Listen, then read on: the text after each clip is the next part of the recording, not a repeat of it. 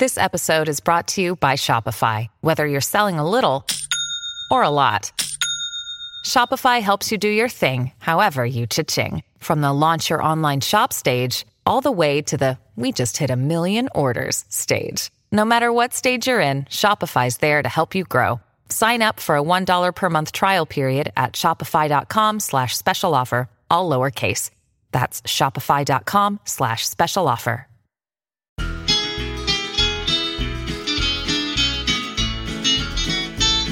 It's the moment of the evening every K-State fan enjoys. Settle down and pour a whiskey, crack open a LaCroix.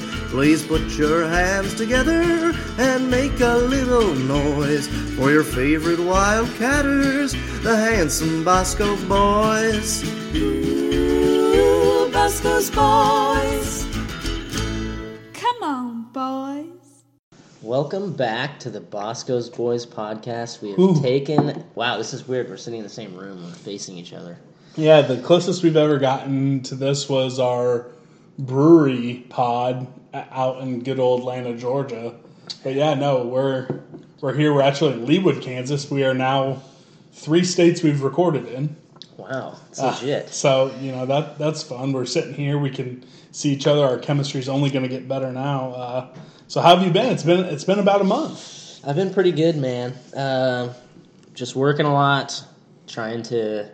I've been completely disconnected from the sports world, so I had to do some serious catching up for this, looking up, doing some research and stuff. But good. I'm glad you did research. Otherwise, it'd be probably pretty bad content. Yeah, we'll be all right.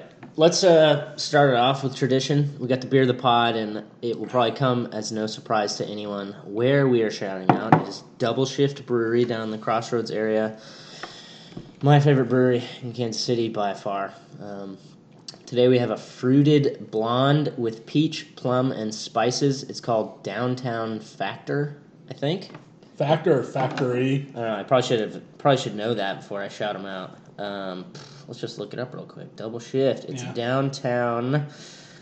I know service. We'll just say Factor. Yeah, I think it's Downtown Factor, Downtown Factory. Not quite sure. It's super good. Not too heavy on the fruit. You get a good balance, almost a buttery finish. It's a fun drink, and for the first time in a long time, maybe since Georgia, we are taping a podcast where it's not 20 degrees outside and rainy. Sadly, though, we've completely skipped over the spring season, and it is now swampy Kansas / Midwest summer. So we've reached the hell period. Yeah, we've reached the hell period. We are under 100 days until kickoff to football season. That's good, and luckily, even the basketball team's giving us a little content. So, it's been a while. Are you ready to jump into the old podcast? Yes, I'm ready to jump into it. What are you starting us off with? So I don't think it comes as a surprise to any of us, but it is official. Barry Brown did withdraw from the NBA draft.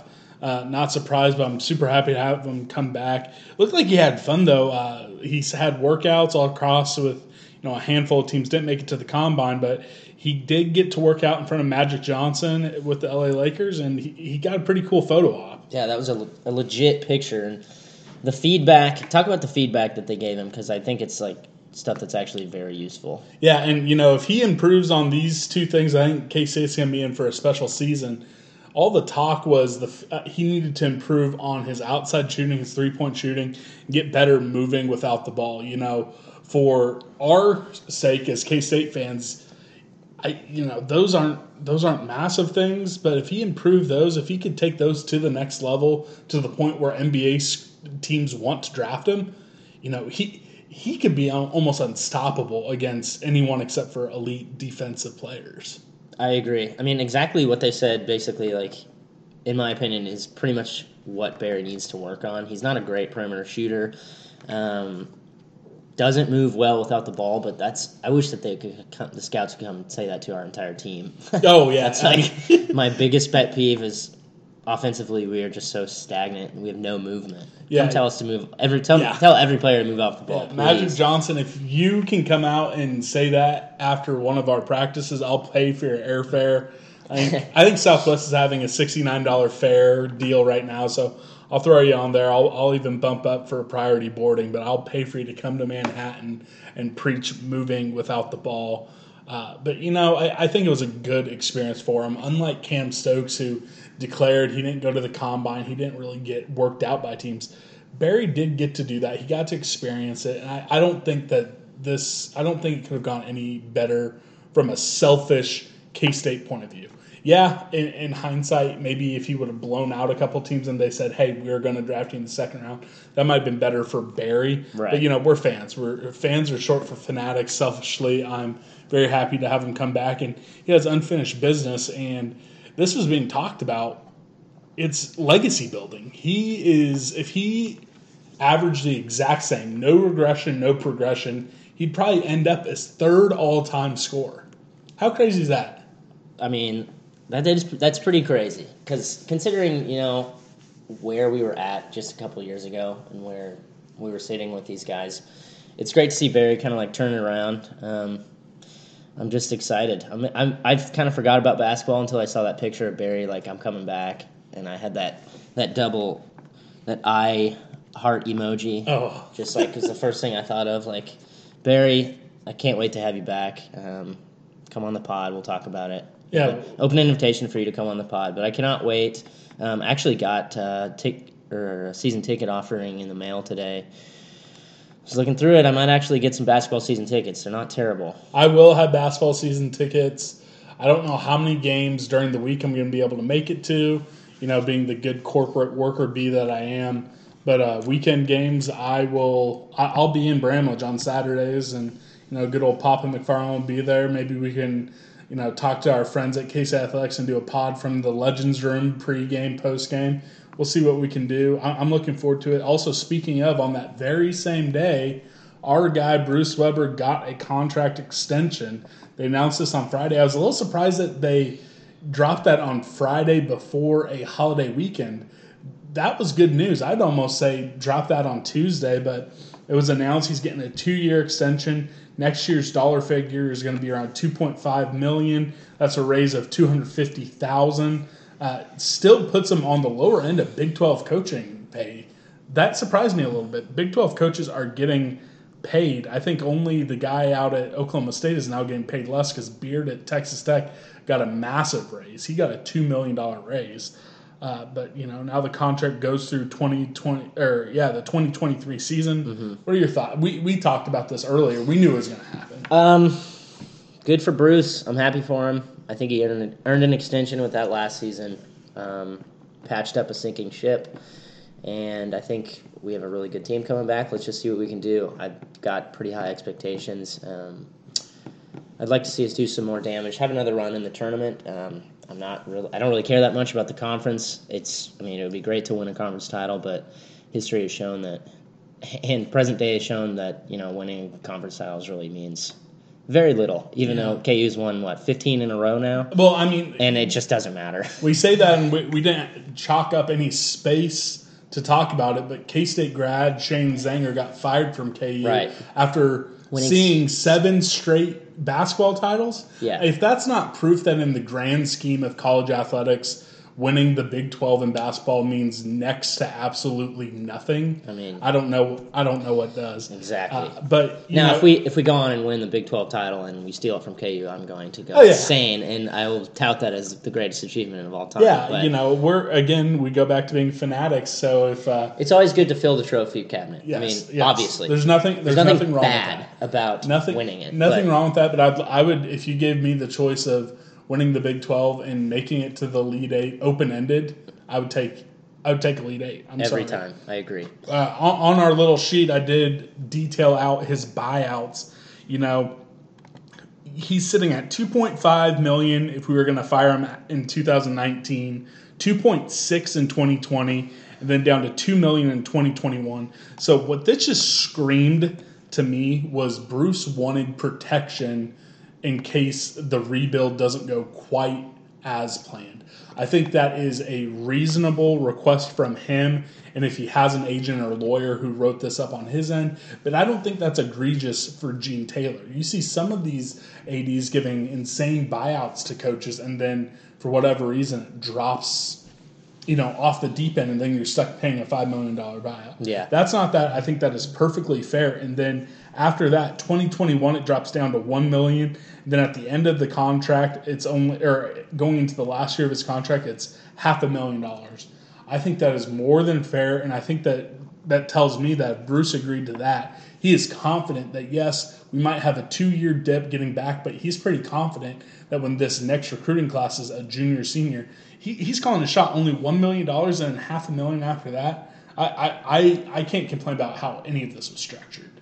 I can't either. I mean, and that's fine. We're going to have a dip. That's essentially how our program has to function. We're not a blue blood. We're not able to reload every year.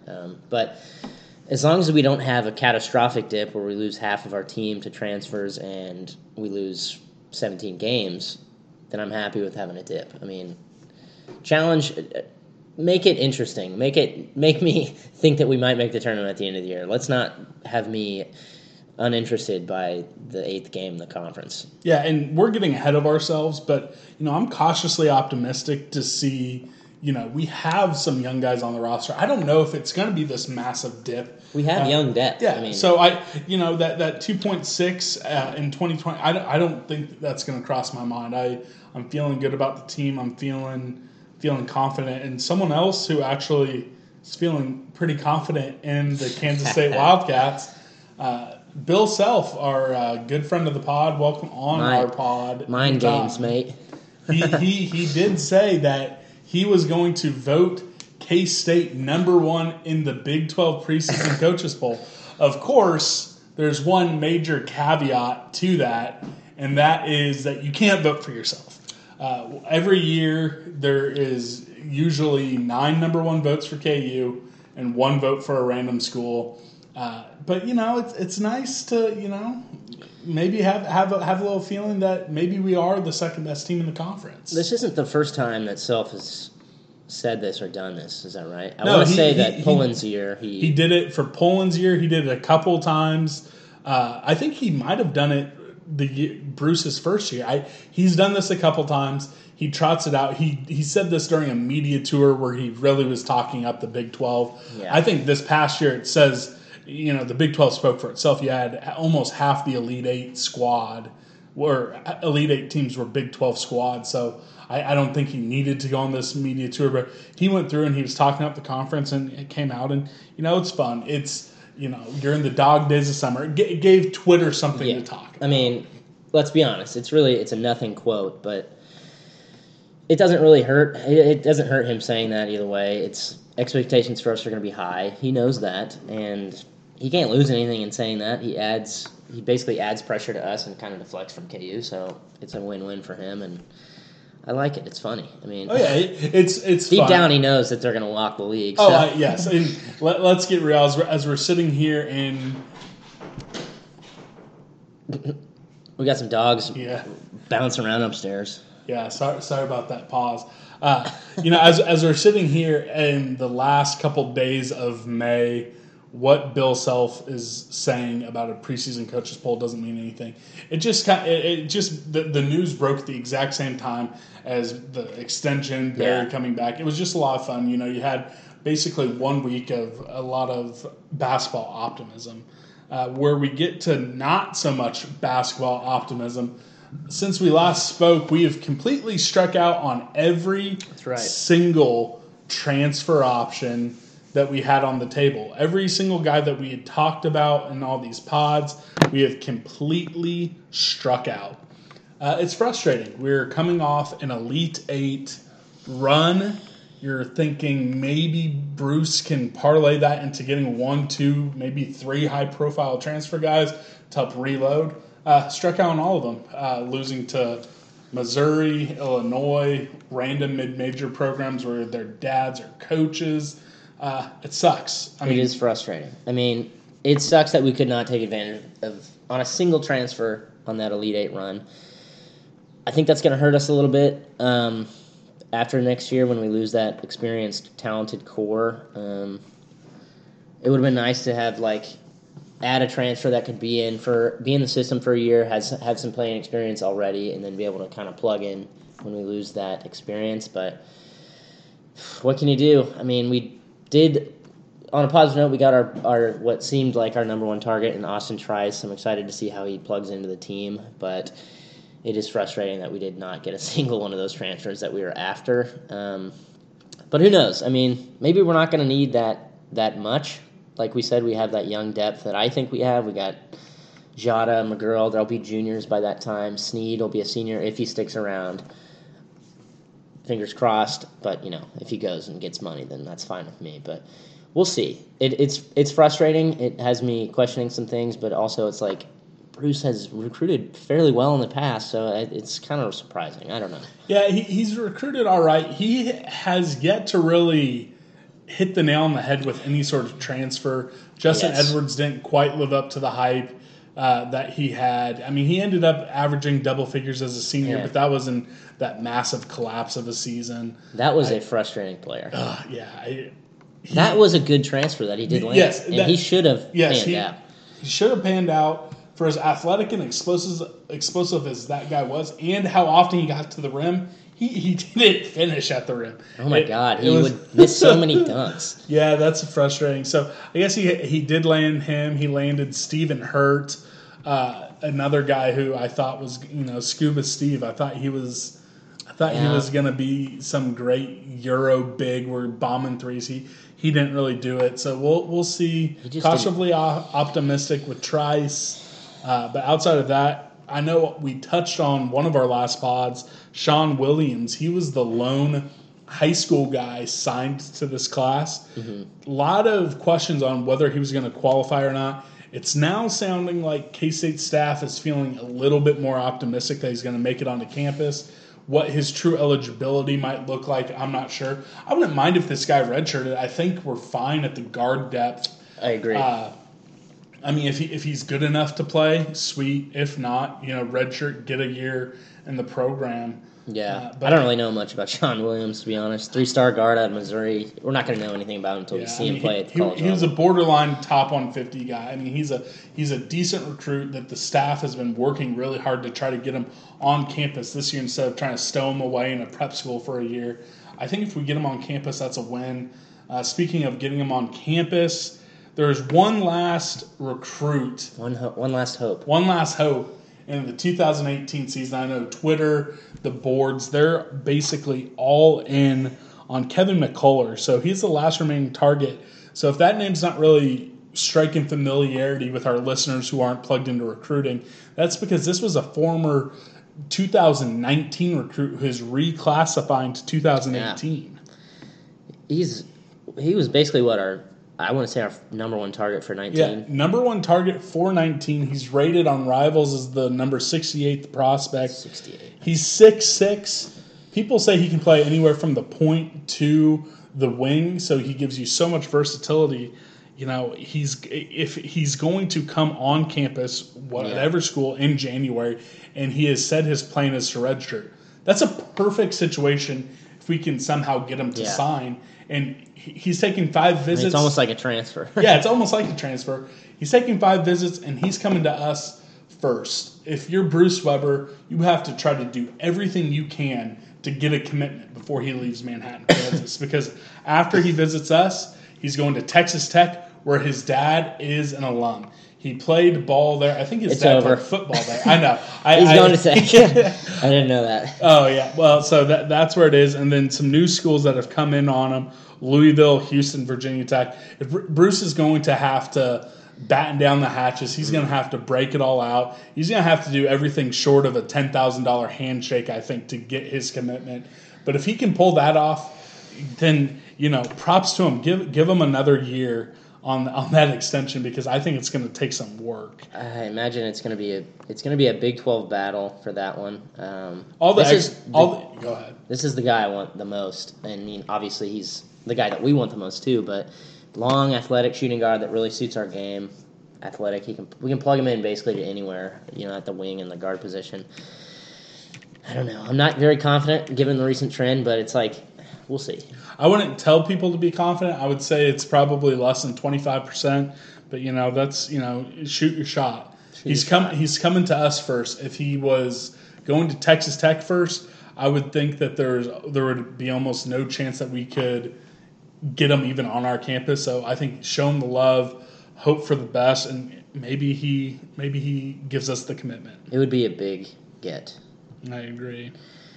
Moving on. Also, stuff that has happened in the offseason. I have a theory behind this, so let's work through the details before I give my theory. Since we last talked, Sean Snyder, Mo Lattimore, and John Fabris, or Fabry, I don't really know, the mediocre, old-ass defensive coach, John Fabris, they all signed new contracts. Sean and Mo have been extended out 2 years.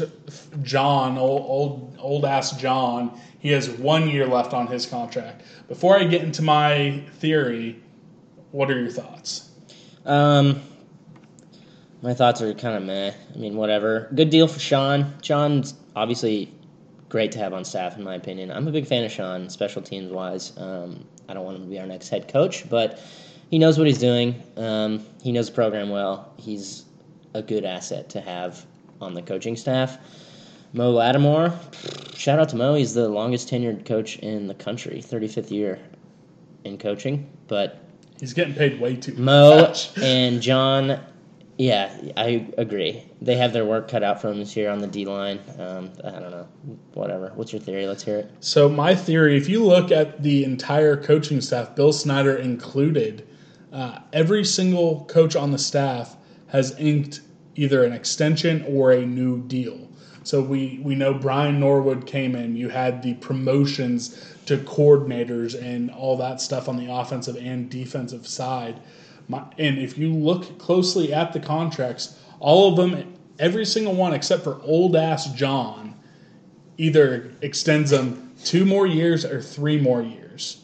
It sets up perfectly for Bill Snyder to finally get his way, either bow out in the spring or immediately after the season, try to shoehorn in Sean as the head coach with a staff 100% in place with new deals that they're all happy with. Everyone got a raise. Everyone got more years except for old-ass John. He is going to somehow go to Gene and say, Gene, my health isn't what it is, or he's going to come up with some sort of excuse to get Sean the job, and that's either going to happen before this season or immediately after the season. I think regardless, this is put perfectly in place for Sean Snyder to be coaching in the big chair. Ugh. I don't like it, but look at it. It is set up perfectly just to slide them in. Everyone's on contract. Everyone just got new money. Everyone except for Mo has gotten a title increase, and I guess Norwood, who came in from the outside. Every other person has gotten a raise and a better title and more years and more security. It's set up perfectly. Well, you got rid of all the old blood except for old ass John and Mo, who are just happy to be collecting a paycheck. They're just sitting there racking in the dollars. Yeah, and so maybe Mo stays, maybe he doesn't, but it's set up perfectly for Sean to just slide on in. I don't like it. I will be pissed off if that happens. Oh my god, dude! I'll be so livid if Sean's our next coach. But it's set up perfectly. I don't think anyone can look at it and not think that this is what's being prepped. Or maybe I'm just a conspiracy theorist. I don't know. It's not a terrible theory, but I don't know. I feel like I got faith in Big Dick Gene to put Bill in a headlock and say, no, we're not doing that. I hope so. Do what I want to do. I hashtag believe in Gene. I believe in Gene very much. I consider him a close personal friend. We correspond weekly with emails and tweets. Gene is phenomenal. I love Gene. His Twitter game is excellent. Twitter game's excellent. He's done a really good job of actually connecting with the fans. Yes. He's done an incredible job. He's out on the warpath trying to get us a baseball coach. That's something I didn't put in the outline. Brad Hill got fired. Unless one of the non-revenue sports are going to make me care, I'm not going to care. Yeah. So we'll see who he hires. I hope I'm wrong, but I think it sets up perfectly for that. It kind of does. I mean, it's like a frightening theory. It's frightening. I mean, well, we know that Bill's going to be pushing for that anyway. So I think he is. I'll just leave it at that. I'll be digging. If any of my sources pop up, I'll be sure to let the pod know before anyone else. Also, football wise, I'm stealing this segment from our good friend K-Dog, Kellis Robinette. Hashtag watch list season. If anyone's plugged into college football, they know how many different awards put out excessive watch lists for their awards. Some of these have up to 100 people on the list.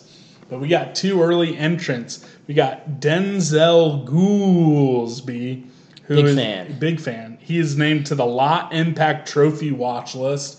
Not really even 100% sure what goes into that. Neither. But I did see in the release K-State put out that this is the 7th straight year we've had someone on this list. Wow. So, sick. That's awesome. I think put it in the trophy cabinet. Yeah, I believe I saw there was over 48 names on that list, but another trophy, boys.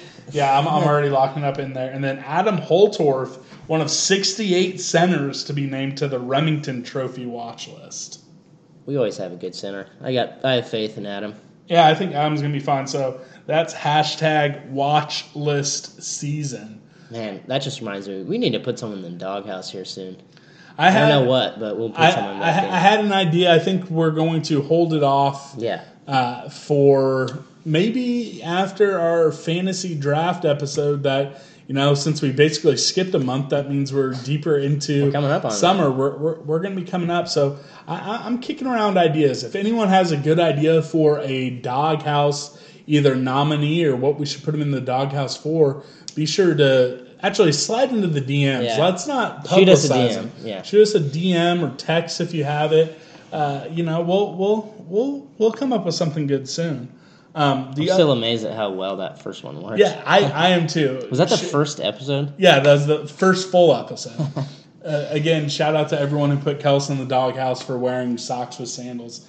The other big piece, and this is not K-State centric news, but the massive piece of sports news that came out, the Supreme Court of the United States got rid of a law, or I guess they ruled in favor of New Jersey, who were trying to circumvent a law that prevented states from legalizing sports gambling. So now every state, once they pass a law, they can have it. Kansas and Missouri and basically all the surrounding states were not moving fast enough. There will not be any in time for this season. July 2019 is the target for both Kansas and Missouri. Grant, what are your thoughts on this just as a whole generally? And then I have a couple more questions that better pertains to, K-State or Kansas and Missouri specifically. I don't know anything about this stuff. I mean, I've never done sports betting in my life. I've considered kind of recently, looking into Bet DSI. But I think it's a great thing. I mean, people should be able to do whatever the hell they want with their money. Who cares? You can go to Vegas and do it. Why can't you do it anywhere else? I mean, it makes no sense to me. I think it's good overall. I'm excited about it because I'll probably start betting on games. It would be so cool if you could do it at stadiums too. I don't know if that's ever going to happen. So that actually is that would be legit. That's what I wanted to get into. We both are massive European soccer fans, especially over in England. They have little kiosks set up. In my perfect world, I would love, and I'll get into this even a little deeper, but I would love an East Side expansion or a South Side club that had a little window. That you're at Bill Snyder Family Stadium, you can place a bet. I do not think that will ever happen at K-State, but listen to me.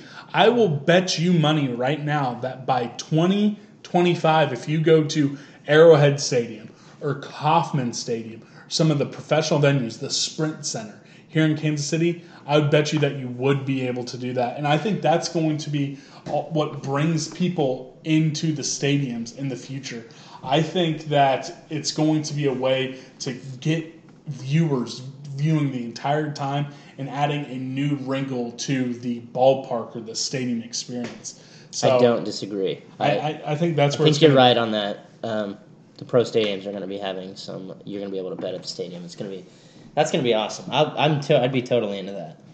And then it brings us into what took over Twitter for basically 4 straight days. Bet DSI published their 2018 win total bets, your overs and unders, and I printed off all the Big 12 ones. I'm very passionate about a couple of these bets, but I thought, we might as well just cruise through the Big 12 and see where we stand. We're not going to hold ourselves to this. When it comes a little bit closer to the season, we might do a pod special in which we go through the entire Big 12 schedule, or at a minimum, we'll put our official predictions for 1 through 10 in the Big 12. But for the time being, we're going to put our fictional money where our real mouths are and make some bets. So, I've got a stupid question here. So if Baylor is at 5, yes, if they win 5 games, what does that mean? There's that is what they call in the business a push. A push. And so no one wins. Okay. If you were to put a hypothetical $5 on it, you don't get your $4.50 winnings. You would get your 5 back. Okay. So there is one. I won't say it. I'll say it when we get there. There is one where I would not feel comfortable betting the over or under. I like a push. I will make a definitive statement, but we'll get there in a second. Gosh, I feel like a lot of these are. This is why Vegas is good. A lot of these are pushes for me, but. Well, we're not going to actually say push. Right. You can tell us which ones you like that number, but you have to be definitive. You have to put a number on it. Okay. We're starting with our good friends, the Kansas Jayhawks. You give your opinion. I'm going to get more beer. All right. Well, the Kansas Jayhawks, first off, I feel bad for David Beatty. I think he came into a situation that he could not win in. He wasn't ready for this job. He got hired because he was willing to take the lowest Power 5 salary in college football. I think he's a good guy. I think he's probably a decent offensive coach, but he wasn't ready to be a head coach, and he got brought into a helpless situation. Sadly, I don't think he sees the end of this season. KU's win total is 3, and I am hard-pressed to find 3 wins on there. Maybe 1. If they pull something crazy off, I could see 2. But there's no way the over is paying on that. So I'm saying under 3. And then for the record, all of these totals do not include postseason. So it doesn't include a hypothetical Big 12 championship game, no bowl games. But for KU, I'm taking under, and I'm betting a lot. I'm hardcore KU on the under also. There's no – I don't see where they're going to get a third win. They might get 3, but – there's no chance that they're going over 3, so I would be picking the under hard on this one, and yeah, I do feel a little bit bad for Mr. Beatty. Beatty, I don't even know his name. He wouldn't be bad on our staff. Yeah, he was not ready to take the KU job. I mean, that's insane. When Sean Snyder gets promoted to head coach, David Beatty, you can come down I-70. You can be a offensive analyst. You don't get to be on the field during the games or wear a headset, but you can break down tape. Baylor at 5. This is one of mine that I like the number. I think 5 is a good number. Same. If pressed, I did end up putting under. I don't feel good about it. I think 5 is a great number. I don't know if Matt Rule's going to have it turn. I'm a massive Matt Rule fan. I was hoping he would take an NFL job and get out of there, because I think if he sticks around long enough, he's going to have them back. He's already put through 2 top 30 recruiting classes. One more recruiting class, he's going to be back up around that 75, 85 total number. I like him. I hope that he hits exactly 5 wins, not coming against K-State, either jumps for a bigger college job or goes to the NFL. But if I had to put money on it, I'm saying under 5. Man, I like Matt Rule too. I was kind of desperate for him to leave because he's a good dude and he should not be in that absolute dump of a town and a university. Waco is a disgusting place. Seriously, just hell. Like, that place is so gross. But also the university, just terrible, terrible place. They don't deserve to be in this conference. Gosh, what did you do? Over? I said under. You said under. Wow. I'm going to say over. I'm going to say over for Baylor. 6 wins. I honestly, for that one, over almost every name on this list, probably should have looked up their non-con. Yep. I don't have any of that stuff in front of me right Hey, now. this is just gut. But who cares? Again, when we get a little bit closer to the season, we'll go deeper in depth. Texas Tech, 5.5. You know, super sexy Cliff Kingsbury. I took the under. He's a waste man, though. I took the under. I think he's done, and that brings up one of the scariest propositions because Mr. Kirby, the AD at Texas Tech, Kansas State graduate, played for Bill Snyder. Do you know who his best man was? Brent Venables. I think oh this God! is, I just had a panic. I think this panic is attack. Cliff Kingsbury's final year, and I think, sadly, I'm also predicting right here on the pod today. Do you think Brent would do Brent that? Venables will be the next head coach at Texas Tech, and I think it happens next year. My God, KMS. I don't think he'll. No, he wouldn't do that to us. Good things happen at K-State, you know, with coaching searches and stuff like that. Tech. How many games they win last year? 5? 5. God. Yeah, I'm going to take the under. I don't know who they're playing in the non-con, but I don't believe in Kingsbury. Their defense is a shambles, regardless of what they say every year that they've found a defense. Yeah, I mean, I'll take. They're coming in Manhattan this year. That's an L for them, so that's 1. I say 5. Yeah, I'll take the under for sure. I'd put money on that. And here's the one that I wouldn't bet. If you put my foot to 5, I have a hard time seeing anything but 7 wins for this next school. Yeah. And guess what? That's the K-State Wildcats. Dude, 7 is so hard. 7 is maybe the best number. I think Baylor at 5 is a good number. K-State at 7 is so tough. It is. Oh man, I sure hope. I would love 8-4, 9-3's dream.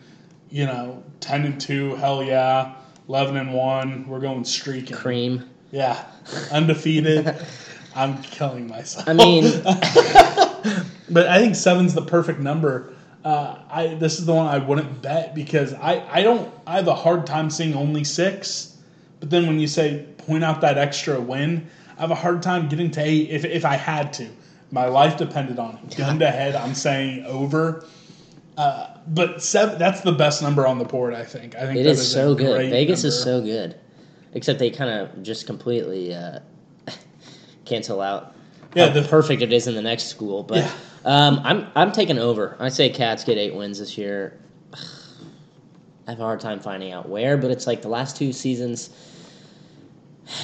I don't know. I want to see what it's hard because we got a new coaching staff, and it's like we're going to see what they can do. All of a sudden, you beat Mississippi State. The over is looking very pretty. We're going to lose that game. For sure. I agree, but it just takes one of those games to throw it over. I agree. Let's be fans. I'll say over. 8, but yes, I'm saying over.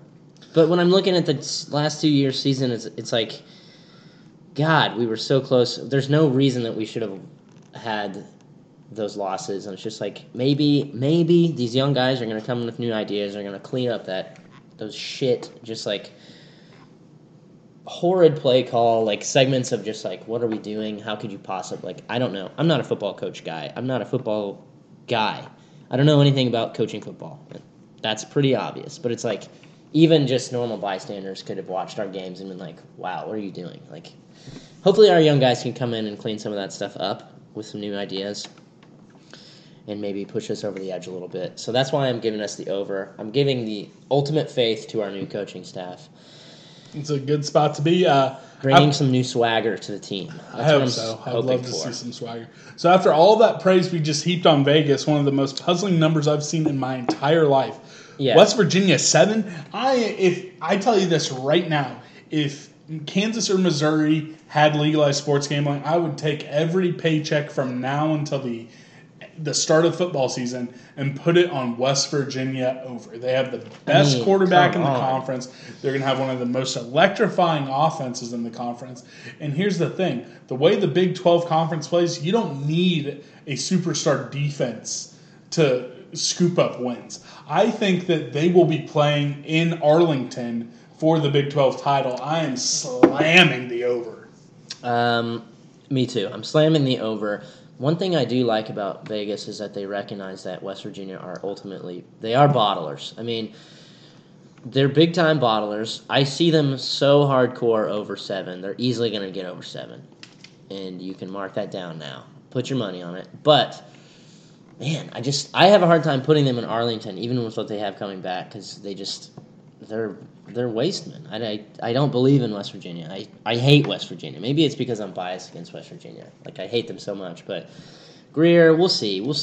They could be in Arlington. Who are they going to play? Good Lord. Conference is down. Yeah, maybe they will be in Arlington. It'll be an interesting conference. Spoiler alert, I don't think either one of us are picking a Big 12 team to go to the playoff this year. No chance. That'll be that'll be conversations throughout the year. Vegas gets back on their horse, I think, because I think the next 2 are pretty good numbers. TCU over under 8. Gary Patterson. Hard, dude. Under. Really? Yeah. 7 wins. I'm saying over. I think that they will be contenders for Arlington. I think they're going to go 9-3. I think they'll go 3-0 in their non-con. I think that, I see. Do you know if they're returning their quarterback? I don't know. I mean, yeah. See, we don't know shit about these teams, but it shows how much research we did. But here's the thing: his defenses are one of the best. He has the best offensive coordinator probably in the Big 12. I don't know. I think that's a good number. It is a good number. I really do see them being closer to 9 than 7. So that's where I'm going. And then another great number, Iowa State at 6. What are you thinking? God, I hope it's under. I do too. I'm sorry to all my Cyclone friends out there. But I don't want you guys to be good. No, you guys are so annoying when you're bad. I couldn't imagine if you went to back-to-back bowl games. No kidding. Hard pass. But I did say over. I think they'll win 7. I think they'll win 7. I think so too. I think they're going to upset their in-state rivals, Iowa, which then would lead me to believe that they're going to have 3 non-con wins. I think they beat Texas Tech, KU, and Baylor, which means all they have to do is pull off 1 upset. And I feel like Iowa State, they find a way to get 1 upset, and they cash the over. I'm going to go with the over as well. And then I'm going to ask you a question after we get to the end of this before we switch segments. Okay. Oklahoma State, 8.5. This is one of the easier ones for me. I say under. They're going to regress. They lost their quarterback. They lost their wide receiver. They lost their running back. Their defense has always been booty. I think Gundy ends up running away after this year. I think this is finally going to be the offseason. He's going to go 7-5. There's going to be a couple grumbles, and he says, F you guys. I think he ends up taking some mid-level SEC job that comes open, or he runs off to the ACC. For whatever reason, there's always been some disconnect between Gundy and Boone, even though he's a hometown guy. He's the native son. I think this is Gundy's final year. He's going to go 7-5, and then he's going to take another job. I'm going to take the under also, but I'm going to say that Gundy's going to be sticking around for a while. Cause he's a weird dirt mullet head weirdo. That's a little bit of hope because I think he's town. I think he's a good guy, a good coach, and so I'm just kind of hoping he leaves and then they bottle a hire. The next one, this is my second most confident pick. Texas at 7. I'm saying over. I'm buying the Texas is back hype. I think that I think they finally got their coach. I think the talent. There's so much talent there. I think Herman ends up I think he's going to be an Arlington contender. Ultimately, I don't think he gets there. I think they finish 3rd, but I think that they cash the over. I think this is a pretty easy over too. I mean, 8 wins should be within Texas's reach. I don't know if they're going to be in Arlington, but you're right. They have too much talent to not at least win 8 games. I mean, we'll see. We'll see if our guy, what's his name? Tom Herman. We'll see if Herman is any different. I mean, I'd love for them to have the under again. Even though They're good. It's when Texas is good, it's good for the Big 12. So, and it's just like they're going to come to Manhattan. They're going to take an L because it's just what they do. I don't think so. I think they're going to lose. There's no reason we should have lost to Texas any of the last losses that we've had in the last 5 years. Our entire lives. Genuinely. Yeah, I'm not. Also, at the same time, there's no reason we should have beaten them in any of the times in our entire lives. That's true. What's funny is like our losses, the losses like that I can remember. Well, I mean, I remember all of our losses, but like some of our losses before they kind of started inching back, or we started trading off years, was when we had our best teams. Like 02 and 03, we lost both those games, and it's like, what the hell? There's no reason we should have lost those games. Yes. Anyways, on finally the last wrapping it up, Oklahoma 10.5. I'm saying under. To say over means that they're only going to lose one game. They are losing a Heisman Trophy winner, Big Daddy Baker Mayfield. Kyler Murray is supposed to be their coach or quarterback. Here's the thing. He is the number 21 baseball prospect for next week's MLB draft. I'm not convinced Kyler Murray is even playing for Oklahoma next year. He should bounce. I would. What That's is he doing? That's like $10 million guaranteed money for that slot for a top 20 pick. I do not think they do the over. Even if he's around, even if they play perfectly, I don't think that they are a one-loss team. I don't either. I have them at 10 wins. So, and I'm going to ask you a quick question before we move on. If you could guarantee one win for the next season, what game would it be? I'm saying Mississippi State right now. Yeah. It gives you momentum going into the season. They are going to be a top 20 team.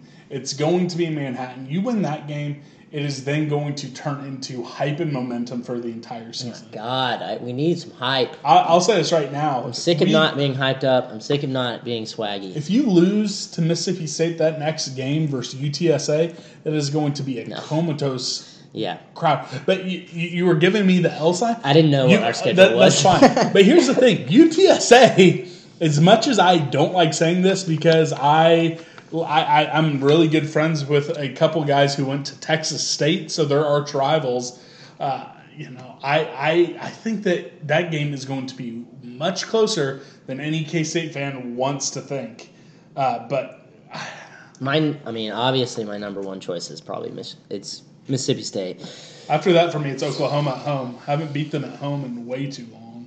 It's not at home. Oh, we're in Norman. Never mind. That's a guaranteed. For me, actually, the close second is Iowa State for the novelty. Oh, I got to only if it's in the most comical fashion ever. Couldn't bear a loss to Iowa State. It's going to kill me when we do. When it eventually happens, which fact of the matter is, eventually it'll happen.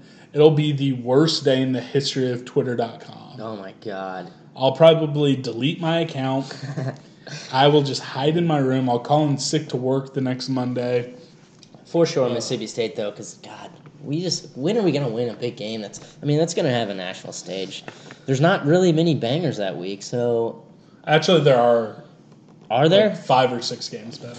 God. It's going to just give me an afternoon slot. I don't care if it's regional. It's going to be 11 a.m. ABC. I don't believe you. Okay, that's fine. That's going to suck. But whatever. I'll be up at 6 a.m. and I'll be hyped and ready to roll. I agree with you. Speaking of getting hyped, K-State Twitter turned into a civil war like only K-State Twitter knows how at the news of Josh Freeman is hanging up his cleats. He was attempting a comeback with the Montreal Alouettes or some sort of Canadian team in the Canadian Football League, which then led to one of the most divisive topics amongst K-State fans today. That is the legacy of Josh Freeman. Before we get into legacy talk, what are some of your Josh Freeman memories? Josh Freeman memories. Probably the first thing that comes to mind is that Texas 45-42 game. That's when I felt like we're going to be okay or we're back. Because we had 2 down years with Bill. Bill left, and then it was like that gave us 7 wins. And then we were going to KU next week, and I was like, we have a chance at 9 wins in Ron Prince's first season. We just upset the number 4 team in the country. The game was lit. I was like, God, how old was that? What year was that? 2000. That was our freshman year of high school. I was 14. drunk. I drank a lot. Oh, God. It's not cool. Don't do that when you're 15, children. But I remember like tailgating, and it was weird but it also made me feel like K-State football is back, and I was excited because we didn't have our season tickets anymore. We didn't have our parking pass anymore, but we went as a family to the game, and we were like tailgating like really far away, like I think in the grass lots, and it was kind of fun, and we went into the game, but we kind of got to sit in our old seats. It was great. Josh went off, and I just had great hope for the future. I remember storming the field, and my brother was like blacked out. I'm pretty sure he was in college at the time, and he picked up Kyle Pauley, who we ran into. Shout out to Kyle Pauley, old friend, and he put him in a trash can upside down. That's like my lasting memory from that game. It was great, but my initial thought on Josh Freeman is that, I'm happy for Josh on wrapping up his career. I wonder what's next for him. Maybe he'll get into the media, broadcasting, who knows. But he's way too vilified as a player, persecuted for really no reason, in my opinion. Persecuted for basically having a bad team or bad coaching. He's a special talent. Maybe the best, most talented quarterback we've literally ever had. He's 100% the most talented quarterback, pure quarterback that we've ever had. I mean, for sure. You can make arguments that there are better athletes at K-State who have played quarterback. There are better college quarterbacks who have played for us. But when it comes to the pure talent of being a quarterback, there isn't anyone who comes even close to him. No, I legitimately agree. And, I mean, he still holds the passing record. By 2,000 yards. 2,000 yards, which is crazy. I mean, I'm confident if he would have stayed for his senior season that we would have been in the Big 12 championship.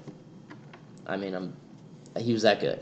It came down to the last game of the season, and we lost 17-3 in Nebraska. We fumbled on the goal line. We just had no quarterback. All we had to do was win one North game, and we were in the Big 12 championship. Yeah, I think that conversation, you need to have a little bit more nuance, because how would he have reacted going from Ron Prince letting him do whatever he wants to who Bill Snyder has been 2.0? I don't know if it's that cut and dry, that Big 12 championship game, but it would have been interesting to see how Bill could have maybe either improved him, or maybe it would have been a toxic relationship. Who knows? But obviously, something we will never know. He wasn't perfect. Wasn't a perfect quarterback, but he was an unreal talent. Respect to Josh Freeman. Yeah, respect to Josh Freeman. I think he should get into the media game. I think he's a good-looking guy. I think he has high football IQ.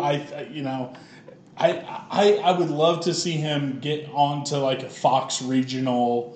I wouldn't be surprised if he did. Like I would not be shocked if that's what I'm rooting for. So people that hate Josh Freeman. Yes. Let me just pose this question to you. So let's just say Josh Freeman is the exact prospect. He came into K-State. He's the exact same player, did everything he did in his career at K-State, but he was white. You still hate him? First off, I don't hate him. I'm not asking you. I'm asking people that hate Josh Freeman. I think that there is, and I posed this question on Twitter, why does Josh Freeman get so much hate from that era, but Jordy Nelson doesn't? I think that, I don't know if it's necessarily race, but I think K-State fans fetishize the idea of this hick walk-on from a farm town coming in and achieving greatness. Yet when you see a guy from the wrong side of state line, he was on the Missouri side of the Kansas City Metro, and he was a 4-star recruit, and he came in with hype, and he achieved greatness as a college athlete. He was great. Yes. He's not celebrated, and I think it's because K-State fans fetishize this idea of we take the 2-star kid from Western Kansas and turn them into stars, that we had this guy who was supposed to do this, yet he lost the games he wasn't supposed to. Yeah, that's true. I don't know if it actually had anything to do with race either, because people hated Chad May too. Yeah, so that's true. I think it's because I just wanted to do a time to kill speech at the end. Now, imagine she's white. You know. Yeah, that's fine. I do think that some of it does play into so many K-State fans fetishize the walk-on story and put way too much stock into beating KU. If he would have gone 3-0 versus KU and wouldn't have beat Texas either time, I think he is much more celebrated, which is stupid. Do you know how few top 10 wins K-State has in the history of their program? Josh Freeman has 2. No other quarterback has that. Colin Klein has 0. Jake Waters, 0. Jesse Ertz, 0. Michael Bishop, 1. L. Roberson, 1. Our guy Skylar Thompson also won with 3 seasons left to play. Oh my God, he's gonna. I hope so. He's gonna take us to the promised land. I hope so. But he has 2 of the best wins in K-State history. He is not romanticized. He is not praised nearly as much as he should. No. There's a million reasons why I'm frustrated. Josh Freeman, if you ever hear this, you're welcome on the pod anytime. Let's get Josh on the pod. And let's just go fight people who hate you. I mean, you can do all the work because you're an absolute unit, but I'll be your you come with us because you're massive. I'll see you around Kansas City. I feel like I see him constantly. I see him probably once or twice a month, just randomly. I've seen him in Westport. I've seen him on the plaza. We saw him in Power and Light District before the K-State KU Big 12 tournament game. I've seen Josh Freeman in the year I've lived in Kansas City at least 10 times. Maybe he'll go into modeling because he can. Guy's a unit and he's very handsome. So he is very handsome. Josh, go into modeling. Just take up that career and you'll be fine. Well, that's the content for the week. We now are going to wrap it up with the hashtag Ask Bosco questions. As always, feel free to. We have 2 text questions this week. We have Twitter questions. You can email us. I don't remember our email address. I'm sorry. But, we need more questions. Always need more questions. So we're going to start it off from, I think he's earned good friend of the pod status at Chuck James 919. What's the most disappointing football season that you remember? Okay. I have 4. I know. That's so funny. I'll bet you anything they're not the same, though. Okay. Okay. Just recency, what comes to mind, 2017, it was overall just disappointing. I never thought we were going to make it to the playoff. But, God, some of those losses were just hell. Vanderbilt, Texas, they were just brutal. And West Virginia, awful. Just a bad year. That's not like my number one. I'm going to say the next one that comes to mind for me is 2003.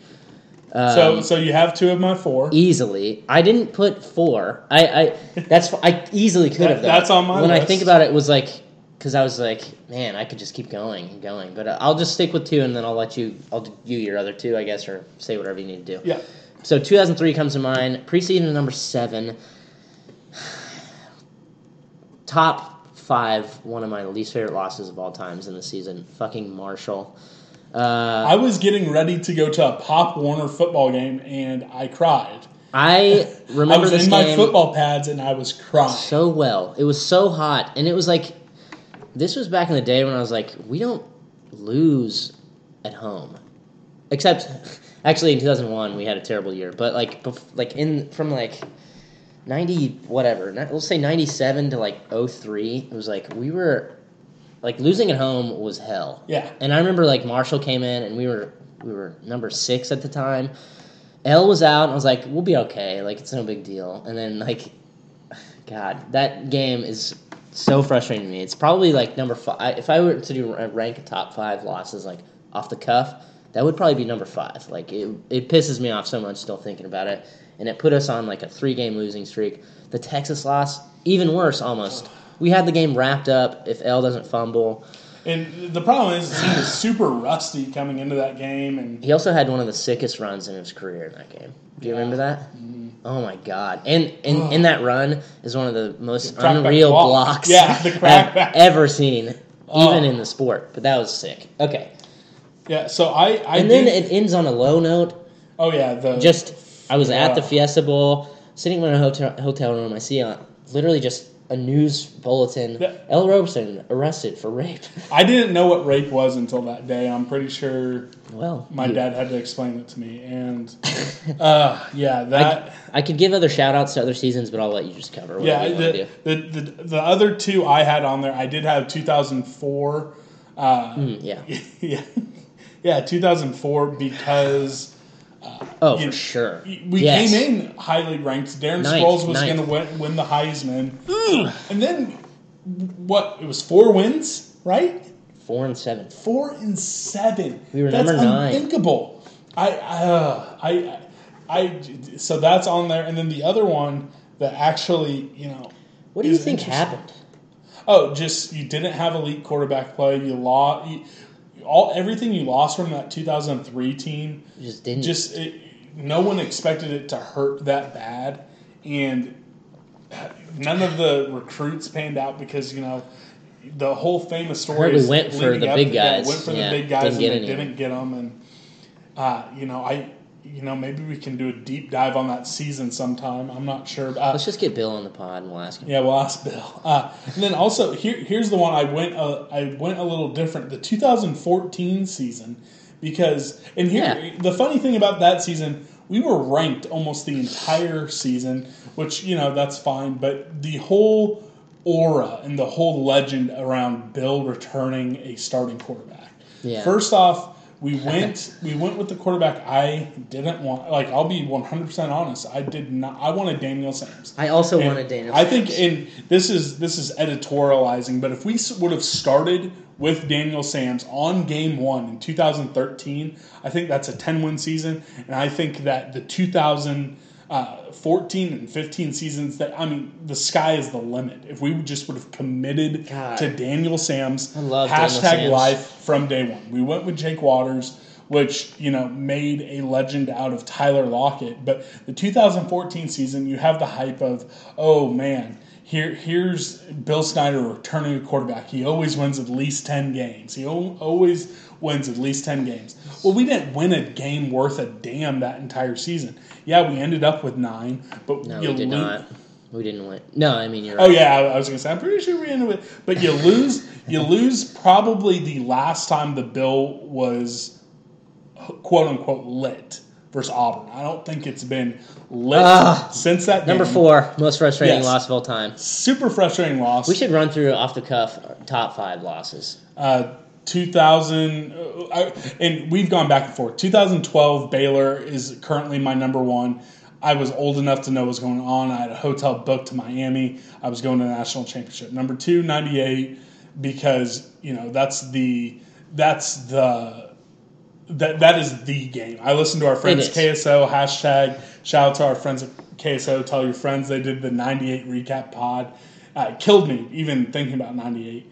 That sucked. The next one on top of that, probably Marshall is that one because, that just killed me at national title hopes. The next one after that, probably the Auburn game because it was lit. Number 5, honestly, I put that Vanderbilt game in there. Because, oh, my God. Because you just made me so angry. That just killed that season, which 2017 was one of, and that's also the preseason hype, returning quarterback, the Big 12's down, all this stuff. So those two seasons honestly kind of mirrored each other, and 2014 was better than 17. But we didn't beat anyone worth a damn. You lost to TCU by a couple possessions, and then you're playing Baylor on the final game of the season. You win, you get a share of the Big 12. College game day was there.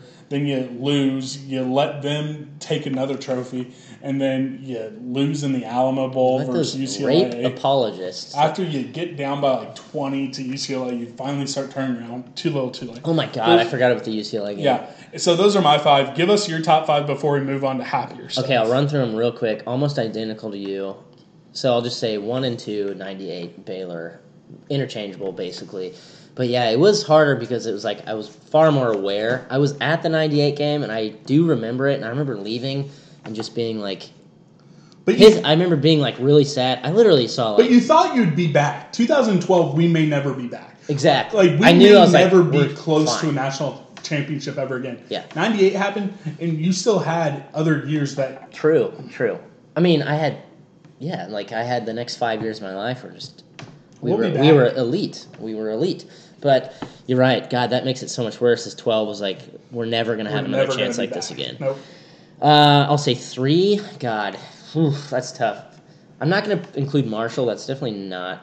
I take that back. It's not in my top 5. 2002 Colorado. We were 4-0. Yeah. We had just beaten USC.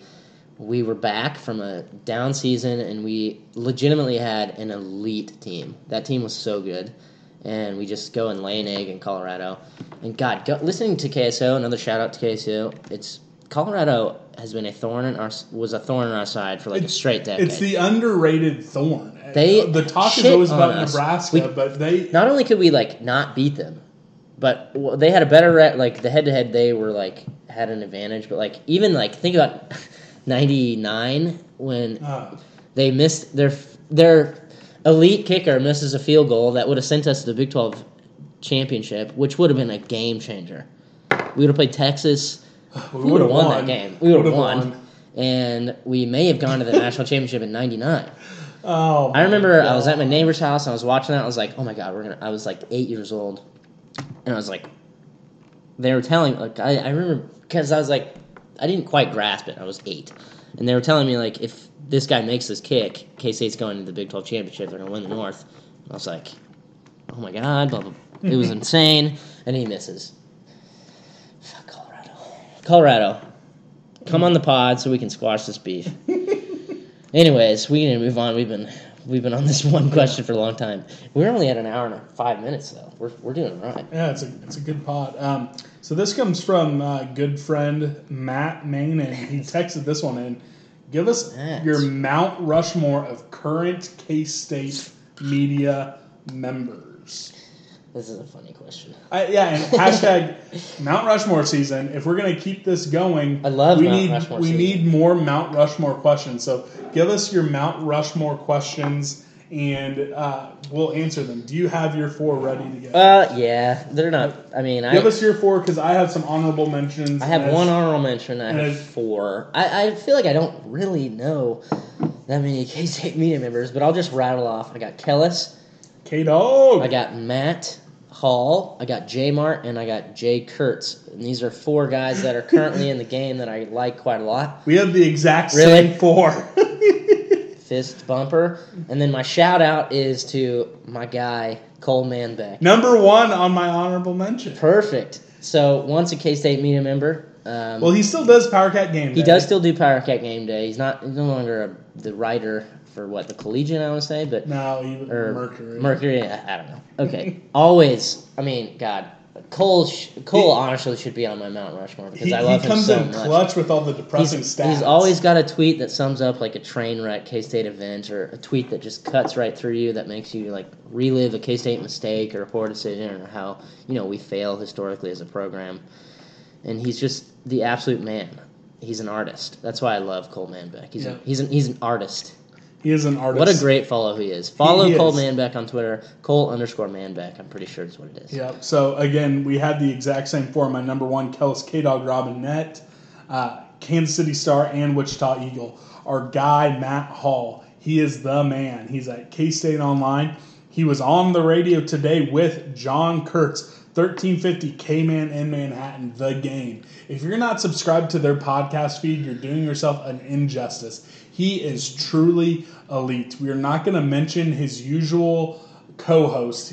Luckily, the man who shall not be named, he's leaving for Hawaii very soon, so we won't have to deal with it.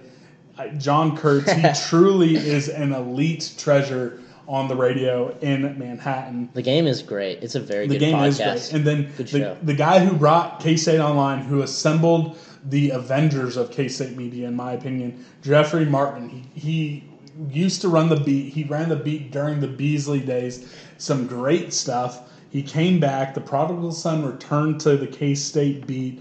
K-State Online, it's elite. Give them a subscription. My honorable mention, Cole Manbeck, Power Cat Game Day. We already touched on it. A guy who a lot of people may not really think about, Brian Smoller on KStateHD.tv. Also very good. Very close personal friend. He always makes sure to ask Gene my questions during those video segments.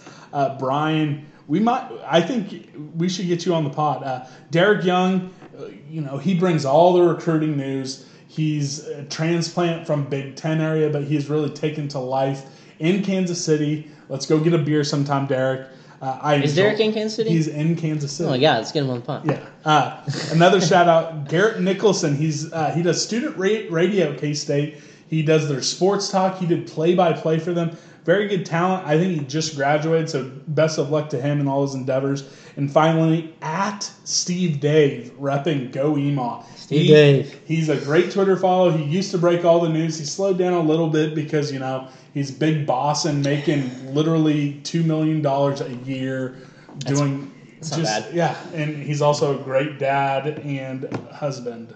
So those are our top media members. Tweet us your Mount Rushmore of K-State media members present day. Kellis is great. Check out his blog. Matt's great. If you're not listening to KSO, at least if you're not subscribing, you're insane to not be listening to the podcast.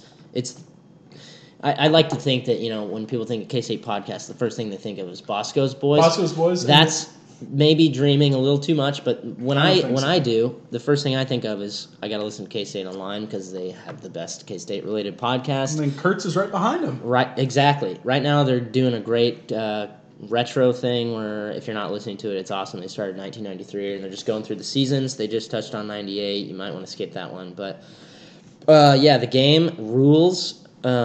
Jay Kurtz is awesome, and then J Mart, just cool as can be. What a cool guy. He's the man. From another great friend of the pod, at Gregory Hauser 3, Big Greg. What's the best tailgate food you can think of or you've ever had? Well, man, I don't know. I'm pretty traditional when it comes to tailgating. Give me a dog or a brat or a burger and just whatever my drink of choice is. I'm having a hard time remembering specific food from any tailgates, but there was one time that I thought was pretty cool. It was like a homemade pizza roll, but it was like a cinnamon roll, but it was like pepperoni pizza. It was legit. Nice. So that was cool. But give me a brat. Yeah, my go-to just generic tailgates brats. When I was down in Austin back in 2013, went to this tailgate, had the best street tacos I've ever had in my life down in Austin. God, I love street tacos. Occasionally for those 11 a.m. games, I've been to a couple tailgates that had biscuits and gravy. Ooh, really forget about those 11 a.m. Breakfast tailgates. Those are always good. David from work is all he will let me Hello, say. David from work. He came over and he wanted, the other day, and he wanted to know, what are my top 3 bars in Aggieville? I literally haven't been to Aggieville since 2015, maybe 2014. Exactly. When I was there, I liked Annie Mae's. Any day except for the weekends. If I was, week drinking on a Tuesday, I'd go down to Annie Mae's. If I wanted to, grind up on some trivia? No, never did. Well, I've done trivia at Fatty Fest, the Go Email fundraiser, but Trivia Smackdown, that's fun. Club Tub, if I wanted to grind up on ladies, you had to go to Club Tub. And then I liked Cause before they expanded into the behemoth they were. I used to watch Sporting Kansas City games there. I haven't been there so long, so I'm just going to kind of leave it at that. That's basically, I legitimately don't even know what the bars in Aggieville are anymore. It seems like they're taken over completely by Cause. The original Cause... It's tiny. Actually, yeah, the original Cause was tiny. What they have, the home base Cause right now is, pretty nice. I like that. I wish it was just that. But Cause has seemingly taken over the whole world. I used to love Kites Country. On Thursday nights back in 2012, I'd go out with Tannehill, and it'd be dollar doubles, and it was just oh my God. We're going to get Tannehill on the pod, by the way. We're going to get Tannehill on the pod. He's going to give us some good insight. And then, I don't even know. Tanner's is a pretty good sports bar, I guess. It's fine. So long, I don't really treat that like a bar. I don't even know. Yeah. I don't know. It is what it is. Next, a text question from my dad. This came in a little bit closer. We've been gone for a while. With the FBI spotlight on college basketball, what 3 changes would you recommend to the sport? I got 3 quick ones. I don't want to necessarily go too deep in it. I think you need to go to the baseball rule. You can leave for the pros out of high school, but if you come to school, you have to stay for at least 2 years. I like that a lot. Harsher penalties when caught cheating. Exactly. Just make it so if you get caught cheating, your school has 3 years postseason ban. Make it so if you get caught cheating, you're going to be fired from your job. And then the final one is better oversight in the AAU circuit. Either get the NBA or USA Basketball more involved so there's more oversight so the shoe companies aren't running it. Those are my 3. Only one of those college basketball could actually implement. Yeah, I don't really have much different than that. I think they should be far more, or you punish bad behavior more severely. I'd like to see. I feel like you should be able to confer with an agent and check out what is happening in the draft, and if you don't go where you want to go, then you should be able to come back and not lose eligibility. I don't know if that's going to really change anything. Man, I don't know. What was the other one you said? Because I agreed with Oversight of AAU. Okay, oversight of AAU. That's my third one. And then the final question, this comes from Big Al 034, the brother. He's constantly one of the better question askers. He wanted to know, what is your favorite football or basketball player from each Big 12 school, K-State not included? I have my 9 if you need time to research. I have mine as well. Okay. We'll start with KU first. Who do you got? Basketball? Well, it's basketball and or football. And football. God. I got Embiid. He's my favorite. That's my number 1. Yeah, Joel for Embiid. sure. I mean, he's a fun dude. He's funny on Twitter, and that goes a long way. That is literally it. He's legit. He's a also, good basketball player. He's super funny. I hope Also, he links up with Braun. yes, my I boy. agree. Also, he didn't really do much at KU. Right, and he got crossed by Will Spradling, so Yes. I will always have that. He lost to K-State, so it's fine. Iowa State. Who do you got? Oh, we gotta do football. No, right? it's and or, not both. Oh shoot, I did both. I Well, did only both. choose one. Oh, that makes it a lot easier. Iowa State. Seneca Wallace. He was my runner-up. I went with Jamal Tinsley from the late 90s in college basketball. Cool.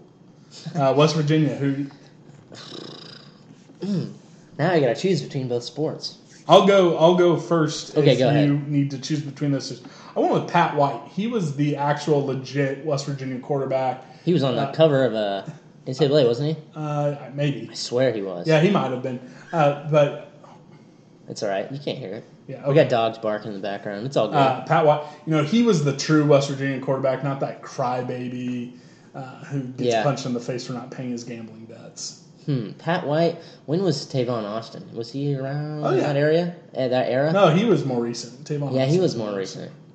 That's a good shot. I'll go with.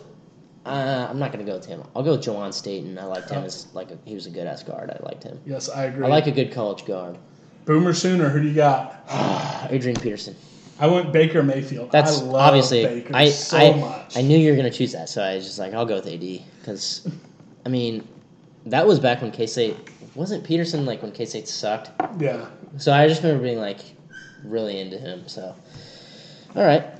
Oklahoma State. I went with Barry Sanders. I never watched him play, but no Oklahoma State player since I've been alive has really captured me. Plus, he's a Kansas guy, and then he was the best guy on Backyard Football on the PC. The only connection I really have to Barry Sanders, I wanted to choose Barry Sanders, but it was I've never seen Barry Sanders play football, so except in Tecmo Super Bowl, which I did play. I said Brandon Weeden because I have no hard feelings against Brandon Weeden. Old ass And dude who played college football. I as a enjoyed 30-year-old. watching him, and I really liked watching the Fiesta Bowl against Stanford, and I was cheering hard for them to win. And Brandon Weeden. Shout out to Brandon Weeden.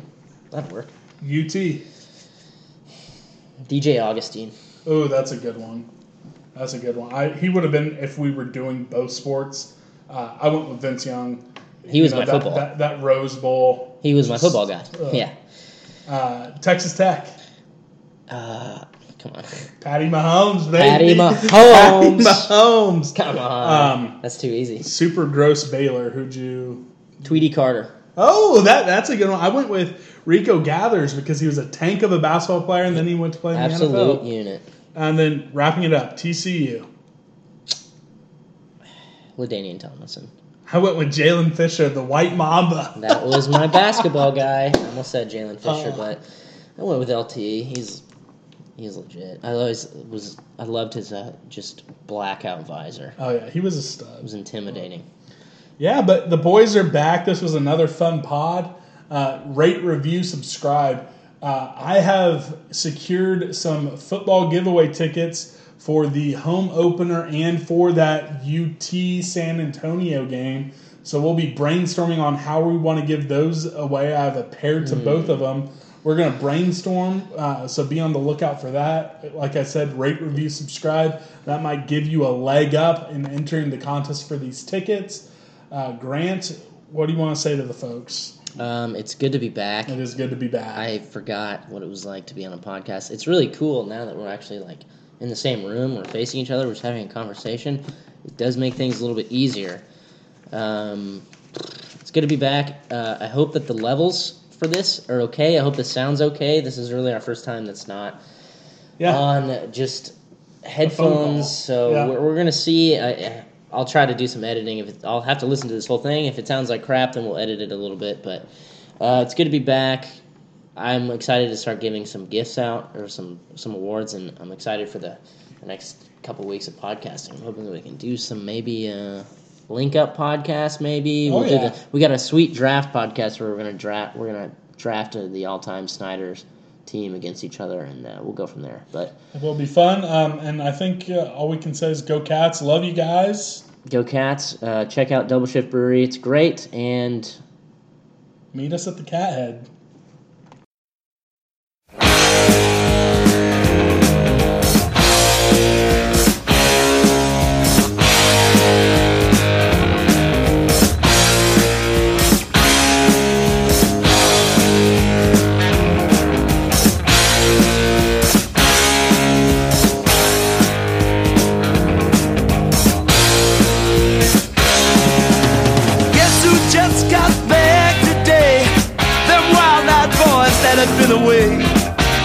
Haven't changed, had much to say, but man, I still think them cats are crazy. They were asking if you were around, how you was, where you could be found. I told them you were living downtown, driving all the old men crazy. The boys are back in town, the boys are back in town.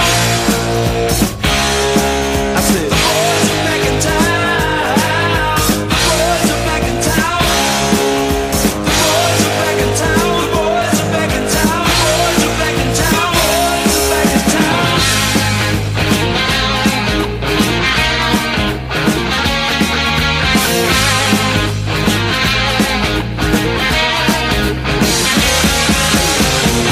You know that chick that used to dance a lot?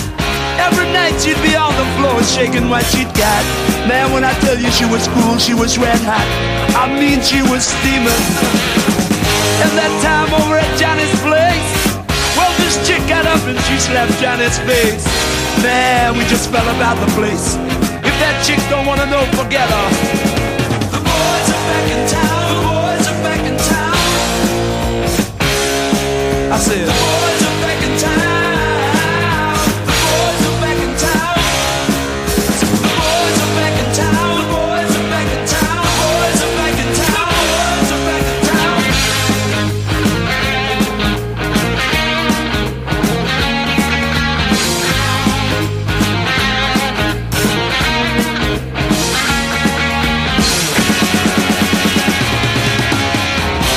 Spread the word around. Yes, who's back in town?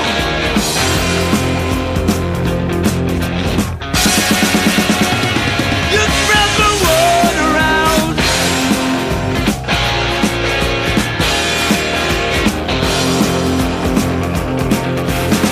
Friday night they'll be dressed to kill down at Dino's Bar and Grill. The drink will flow and blood will spill, and if the boys wanna fight, you better let them. That jukebox in the corner blasting out my favorite song. The nights are getting warmer, it won't be long till summer comes. Now that the boys are here again, the boys are back in town, the boys are back in town. The boys are back in town, the boys are back in town. The boys are back in town, the boys are back in town.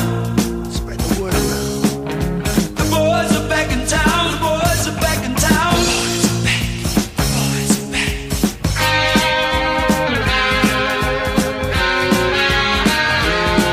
back.